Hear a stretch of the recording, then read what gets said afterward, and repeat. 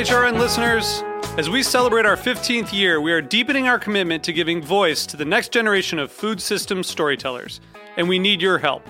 Our internship and fellowship programs help activate new possibilities for underrepresented and underestimated young people through experiential journalism, audio engineering, and production training.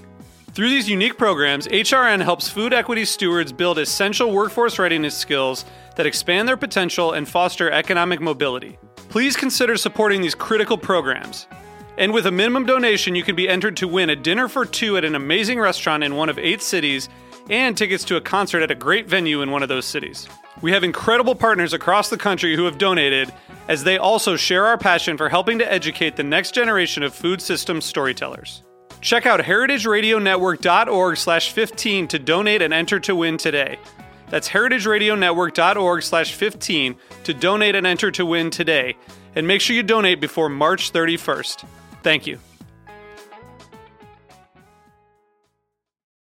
You're listening to Heritage Radio Network. HRN is food radio supported by you. Learn more at heritageradionetwork.org.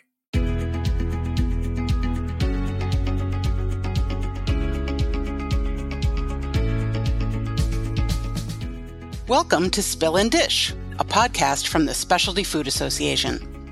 Founded in 1952, SFA is the leading trade association and source of information about the $175 billion specialty food industry.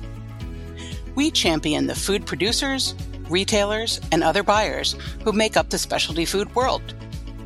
If you want to know more about membership, visit specialtyfood.com. In each episode, we want to share the stories behind the products made and sold by our members who are helping shape the future of food. You can listen and discover the inspiration, recipe, craft, culture, ingredients, and production methods that help answer the question, what makes specialty food special? I'm today's host, Gretchen Van Esselstyn, Director of Education and Programs at SFA. We're excited to bring you today's episode and so happy to be working with Heritage Radio Network, a nonprofit podcast network covering the world of food, drink, and agriculture and expanding the way eaters think about food. Today's guest is Jennifer Boggiss, the visionary CEO and co-founder of New Zealand-based Heilala Vanilla. Welcome, Jennifer. Thanks for having me, Gretchen. Excited to be here. Fantastic. So what time is it there in your part of the world? It's 9:30 in the morning. All right. And it's a Wednesday. I've just come back from 3 weeks in the States. So yeah, I'm still adjusting back to the New Zealand time zone. I'm sure. Well, it's Wednesday here too, and it is 4:30 in the afternoon. So you're probably having some coffee or tea, and I'm getting ready to wind down. But I'm so happy that we're able to be together. So I wanted to start out. So I know your slogan is the good vanilla. Mm-hmm. Could you tell me about that? Yes, so we are globally unique, I think, in that, our business was founded from an aid project by my father to create sustainable livelihoods in Tonga, South Pacific nation, near Fiji, for those of you that don't know where Tonga is. And that was back in 2002 following a hurricane, and that purpose and vision has really stayed with the business right through until today and continues to stay with us. Last year we became B Corp certified, which really what I call solidifies all our values and ethos and way of doing business. So yeah, that's how we came up with the good vanilla. Fantastic. Well, let's dig into that B Corp a little bit. I know a lot of our listeners out there are interested in potentially becoming B Corp certified, and I know some of our board members at SFA have gone through the process. I'd love to hear a little bit more about what that was like.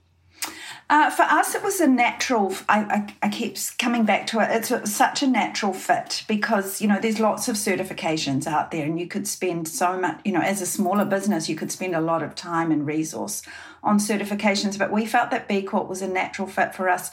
It covered our people, our community, how we treat the environment. We're a zero waste business, which is another unique thing in the vanilla world, a process that we have patented.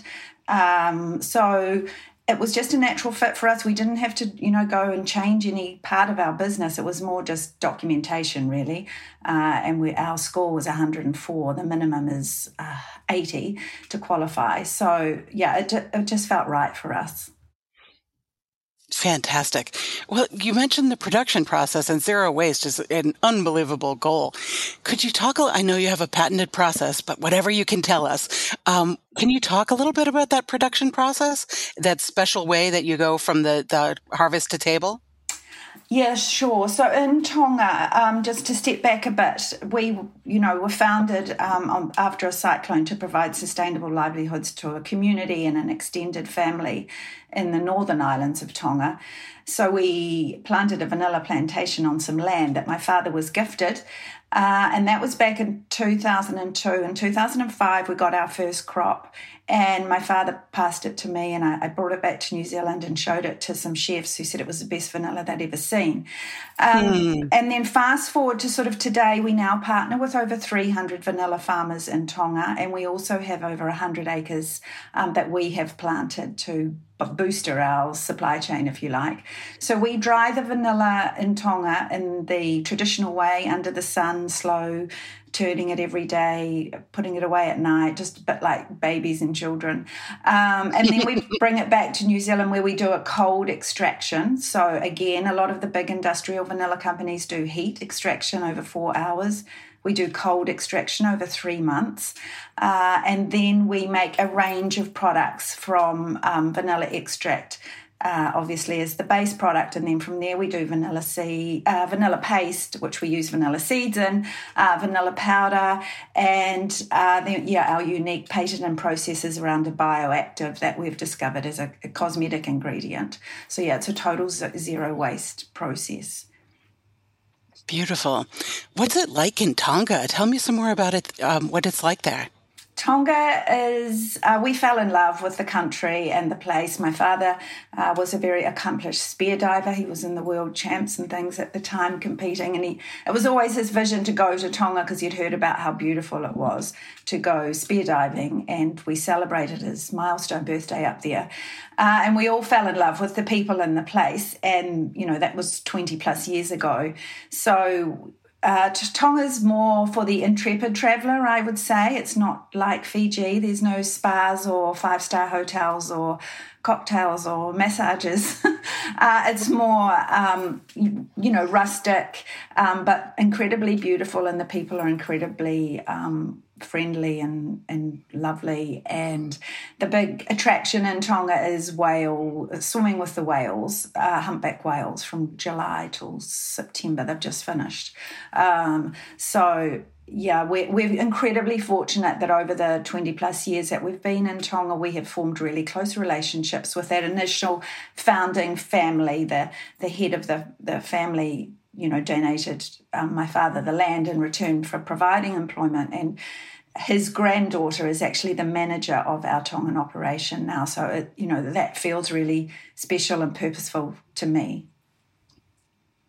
How nice that is that you have the part of your family business and then working with that family business as well. Tell me a little bit more about what was it like? Did you kind of grow up with this business, or did it get handed from your dad? How did that all happen? No, I grew up. My dad was a dairy farmer, and he had, along with a crop grower and a boat builder and a deer farmer, he had venison. So he was quite the entrepreneur growing up as a child. And both my brothers have also got successful businesses, nothing to do with vanilla. And he sold the dairy farm, and at 60, he wasn't really looking to go to the golf club or the bowling club as they do in New Zealand and Australia. And he wanted something that was purposeful, and, Tonga just came to him, obviously, after he'd spent that time there spear diving and getting to know the community. I was an accountant at the time, and I was a bit sort of bored with life. It was a career that I went to university and then sort of just naturally progressed through that. And I thought there has to be something more to life. I was an accountant for a trucking and forestry group of businesses, and it wasn't really floating my boat. So I wanted something that was more purposeful. And when my father handed me those first vanilla beans and I brought them back to New Zealand, it kind of sowed the seed and went from there. So, I hope that answers the question. I would imagine, though, an accounting background would help getting into business and into the specialty food business in general. I mean, in specific. Yes, absolutely. So for the first 10 years, I was the accountant for the business along with market. I did a degree at university, business management degree. So I kind of had exposure to marketing, sales. But, when it's a small business, you're pretty much doing everything. Now we have a finance team and a great CFO on our team. So, but it definitely helps having that understanding cash flows, balance sheets, all those sorts of things, especially as the business grows and you look to fund that growth. Vanilla's incredibly cash hungry along working capital life cycle because you're hand pollinating a flower. And then 9 months later, you get a green vanilla bean, and then 3 months of curing and drying. Then it comes to New Zealand to our factory, and then it goes through 3 months of extraction. So that's, 15 months.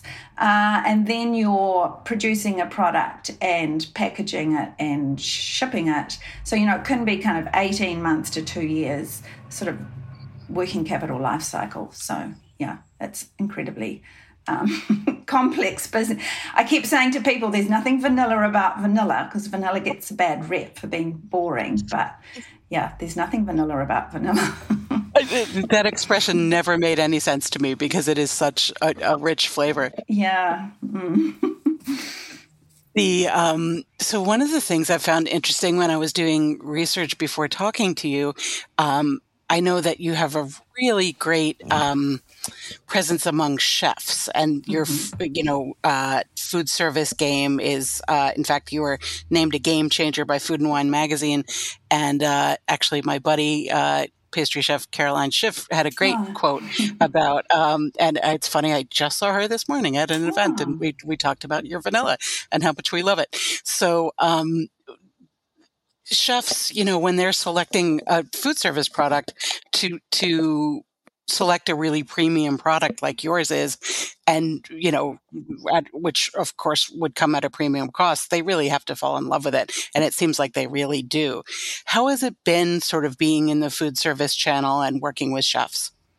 Well, that's how we started the business back in, 2005 when I took those first vanilla beans to some chefs in Auckland to see what they thought. So vanilla typically goes through about 10 plus sets of hands, from the grower to the processor to the consolidators, the exporter, import. It's an incredibly long supply chain, whereas ours is very uniquely very short. And so those chefs in New Zealand in the early days really gave us validation, I suppose, for the quality of the product. And then we took it to Australia and did the same thing, and really approached chefs that were, had a great reputations to provide that sort of endorsement and validation. When we went into the US market, I think it was 2017, one of our first kind of trips, and 11 Madison Park had just been named number one restaurant in the top 50 list. And we thought, if we're going to be taken seriously in the US market, we need to be in 11 Madison Park. So we tracked down the pastry chef at the time, was Mark Wilker. And we said, we're two girls from New Zealand. We've got this vanilla brand. Could you spare 10 minutes? And he thankfully said yes, and we went into the kitchen at the Nomad Hotel, which was part of the Make It Nice group at the time. And it turned out to be there was about 20 chefs in that kitchen, and we did a presentation.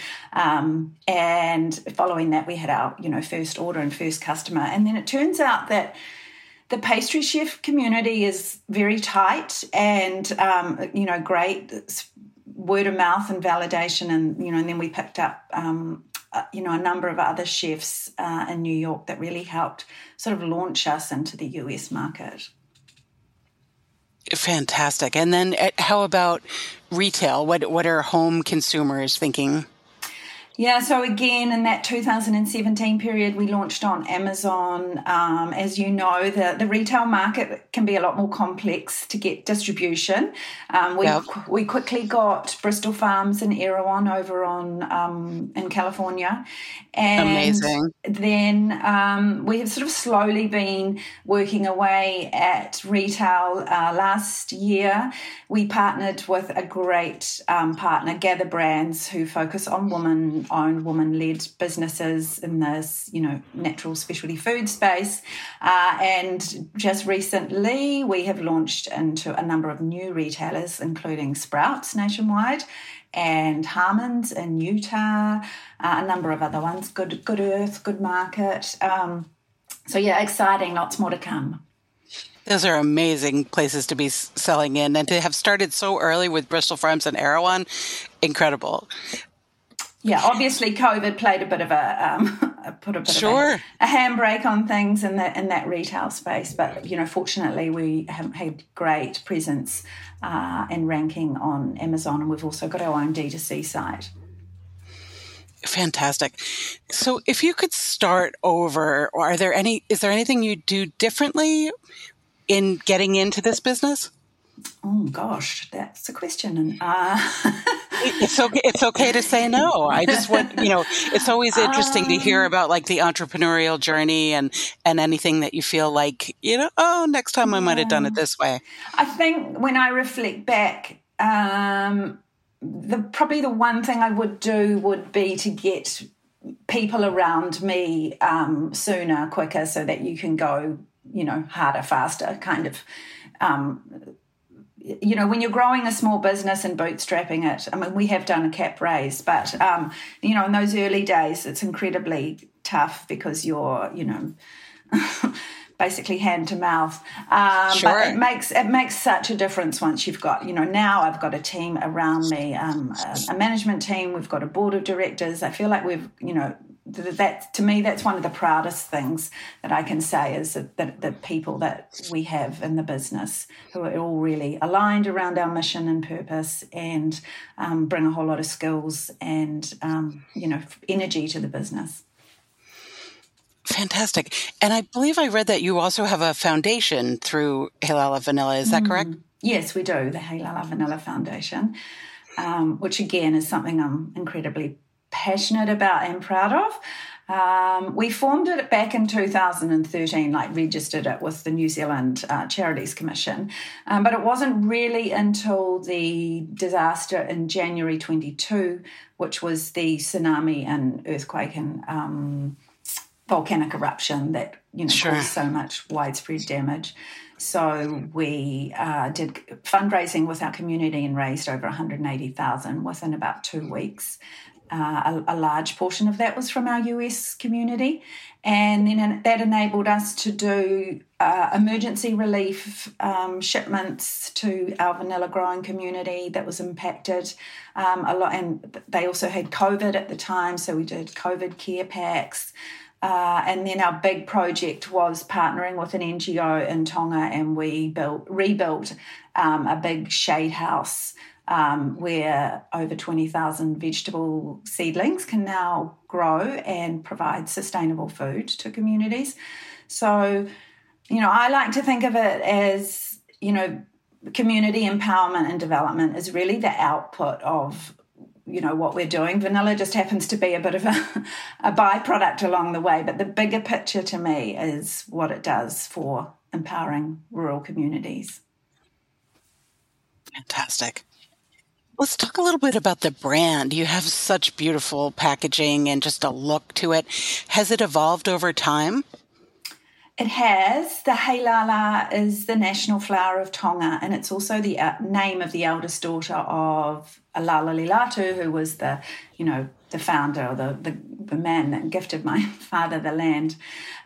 So I just liked the name. That was no other reason. In those early days when I took it to some chefs in New Zealand, I'm like, what are we going to call this vanilla? You can't just call it Tonga vanilla. So Heilala kind of stuck with us, and then it's a little white flower that grows on a really indescript little shrub. But when you dip it in salt water, it turns that pinky red colour. So, and there's lots of myths and legends surrounding it. So we've sort of built the brand around that. It's the national, like I mentioned, the national flower of Tonga. And when I first looked at the vanilla category in the US some sort of 15 years ago, I thought it looked a bit boring. A sea of brown and cream. And sure. I didn't want to be that. And I wanted to really show in the brand the origin of the vanilla and our, the foundation of our story. So, I take great pride in seeing the product on shelf and standing out. It is just beautiful. And I know that you have a pretty wide range of different product types and also some flavors and things like that. Could you talk about how you get the inspiration for those new products? Yeah, so we like to be innovative and keep things interesting and fresh and exciting, and we don't want to be the boring vanilla company. We obviously started with extract and then paste. Paste is actually our hero product, and particularly for chefs, when you meet a chef for the first time, particularly those really high-end chefs, they're like, oh no, we just use vanilla beans. And we're like, well, you've got to try our paste, because paste... our double fold paste, which is what chefs use, half a teaspoon is one vanilla bean, and it's a lot more consistent and economical. Other pastes are about 50% sugar. Ours is 5% sugar, so it's quite a different formulation. We've worked really closely with a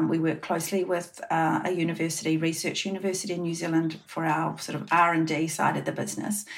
And then following that, we've done sugar and powders. And then, like you mentioned, more recently, our sort of new product development has been in the alcohol-free space. So that's one of those products is actually launched into Sprouts. That came about through, dietary requests for various cultures that didn't want alcohol in their diet, and also for applications where, typically you're using vanilla extract and the alcohol bakes off. Vanilla extract, as per FDA, has to be 35% alcohol. So we were like, how do we create an alcohol-free version? Which we have successfully done. And just last week, we actually won the New Zealand Food Awards Supreme Award with our alcohol-free paste, which is new off the blocks. And then alongside that, we've done seasonal flavours. So, those are more around holiday season. So I think we started off with pumpkin spice, peppermint berry, and then last year we did butterscotch, apple pie, and I can't remember the third one. And then this year we've done 3 wellness ones. So we try and put them on our test, get consumer feedback through our D2C channel. And then the following season, they sometimes go into retail. So Sprouts have taken 3 flavours, seasonal flavours for this holiday season, which we're really excited about, that they're on shelf right now.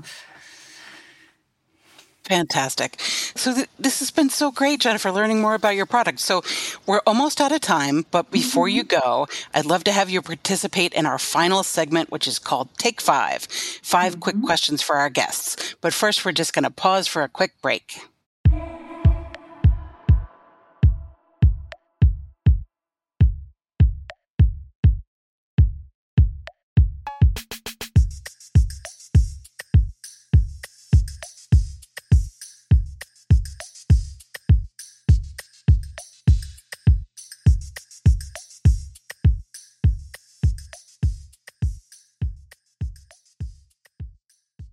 So welcome back.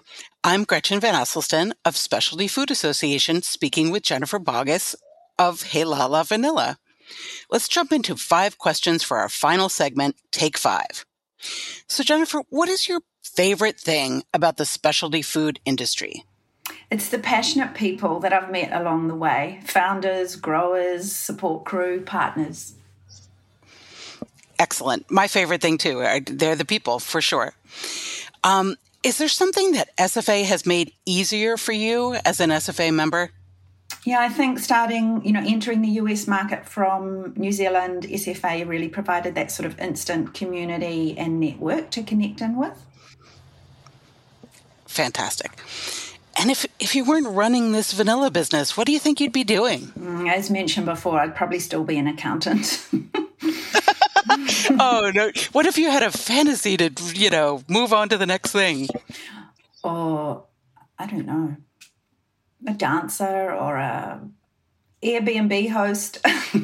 Fantastic. All right. Well, we would definitely come visit you when you open your Airbnb, definitely let us know at SFA and we'll be down there for sure. So what's one piece of advice that you'd give to a new food business? As I mentioned before, as soon as you can get people around you, you can't do everything, and it just makes the journey so much easier and much more enjoyable. Wonderful. And then finally, how do you define specialty food? Food that is not industrialized. As I mentioned, we're cold extraction 3 months and with a real focus on quality and origin and sourcing. Wonderful. Well, Jennifer, thanks again for speaking with me today. Before we go, could you please tell everyone where they can find your products online and your website and everything like that? Sure. So online, we're heilalavanilla.com, Heilala vanilla.com. We're on Amazon and we're with various retailers, as mentioned before, which will be listed on our website also, but obviously Sprouts, Harmon's, Bristol Farms, Erewhon, and numerous other smaller independent stores. Fantastic. Well, you can find out more about this show at specialtyfood.com and heritageradionetwork.org. And please remember to follow wherever you get your podcasts. Come back often to get to know the people who are shaping the future of food. And if you're in the food industry yourself, consider becoming a member of SFA by visiting our membership section on specialtyfood.com. Special thanks to Heilala Vanilla and to Heritage Radio Network, the world's pioneer food radio station. This is Spill and Dish, a Specialty Food Association podcast. Spill and Dish, a Specialty Food Association podcast, is powered by Simplecast. Thanks for listening to Heritage Radio Network, food radio supported by you. Keep in touch at heritageradionetwork.org/subscribe.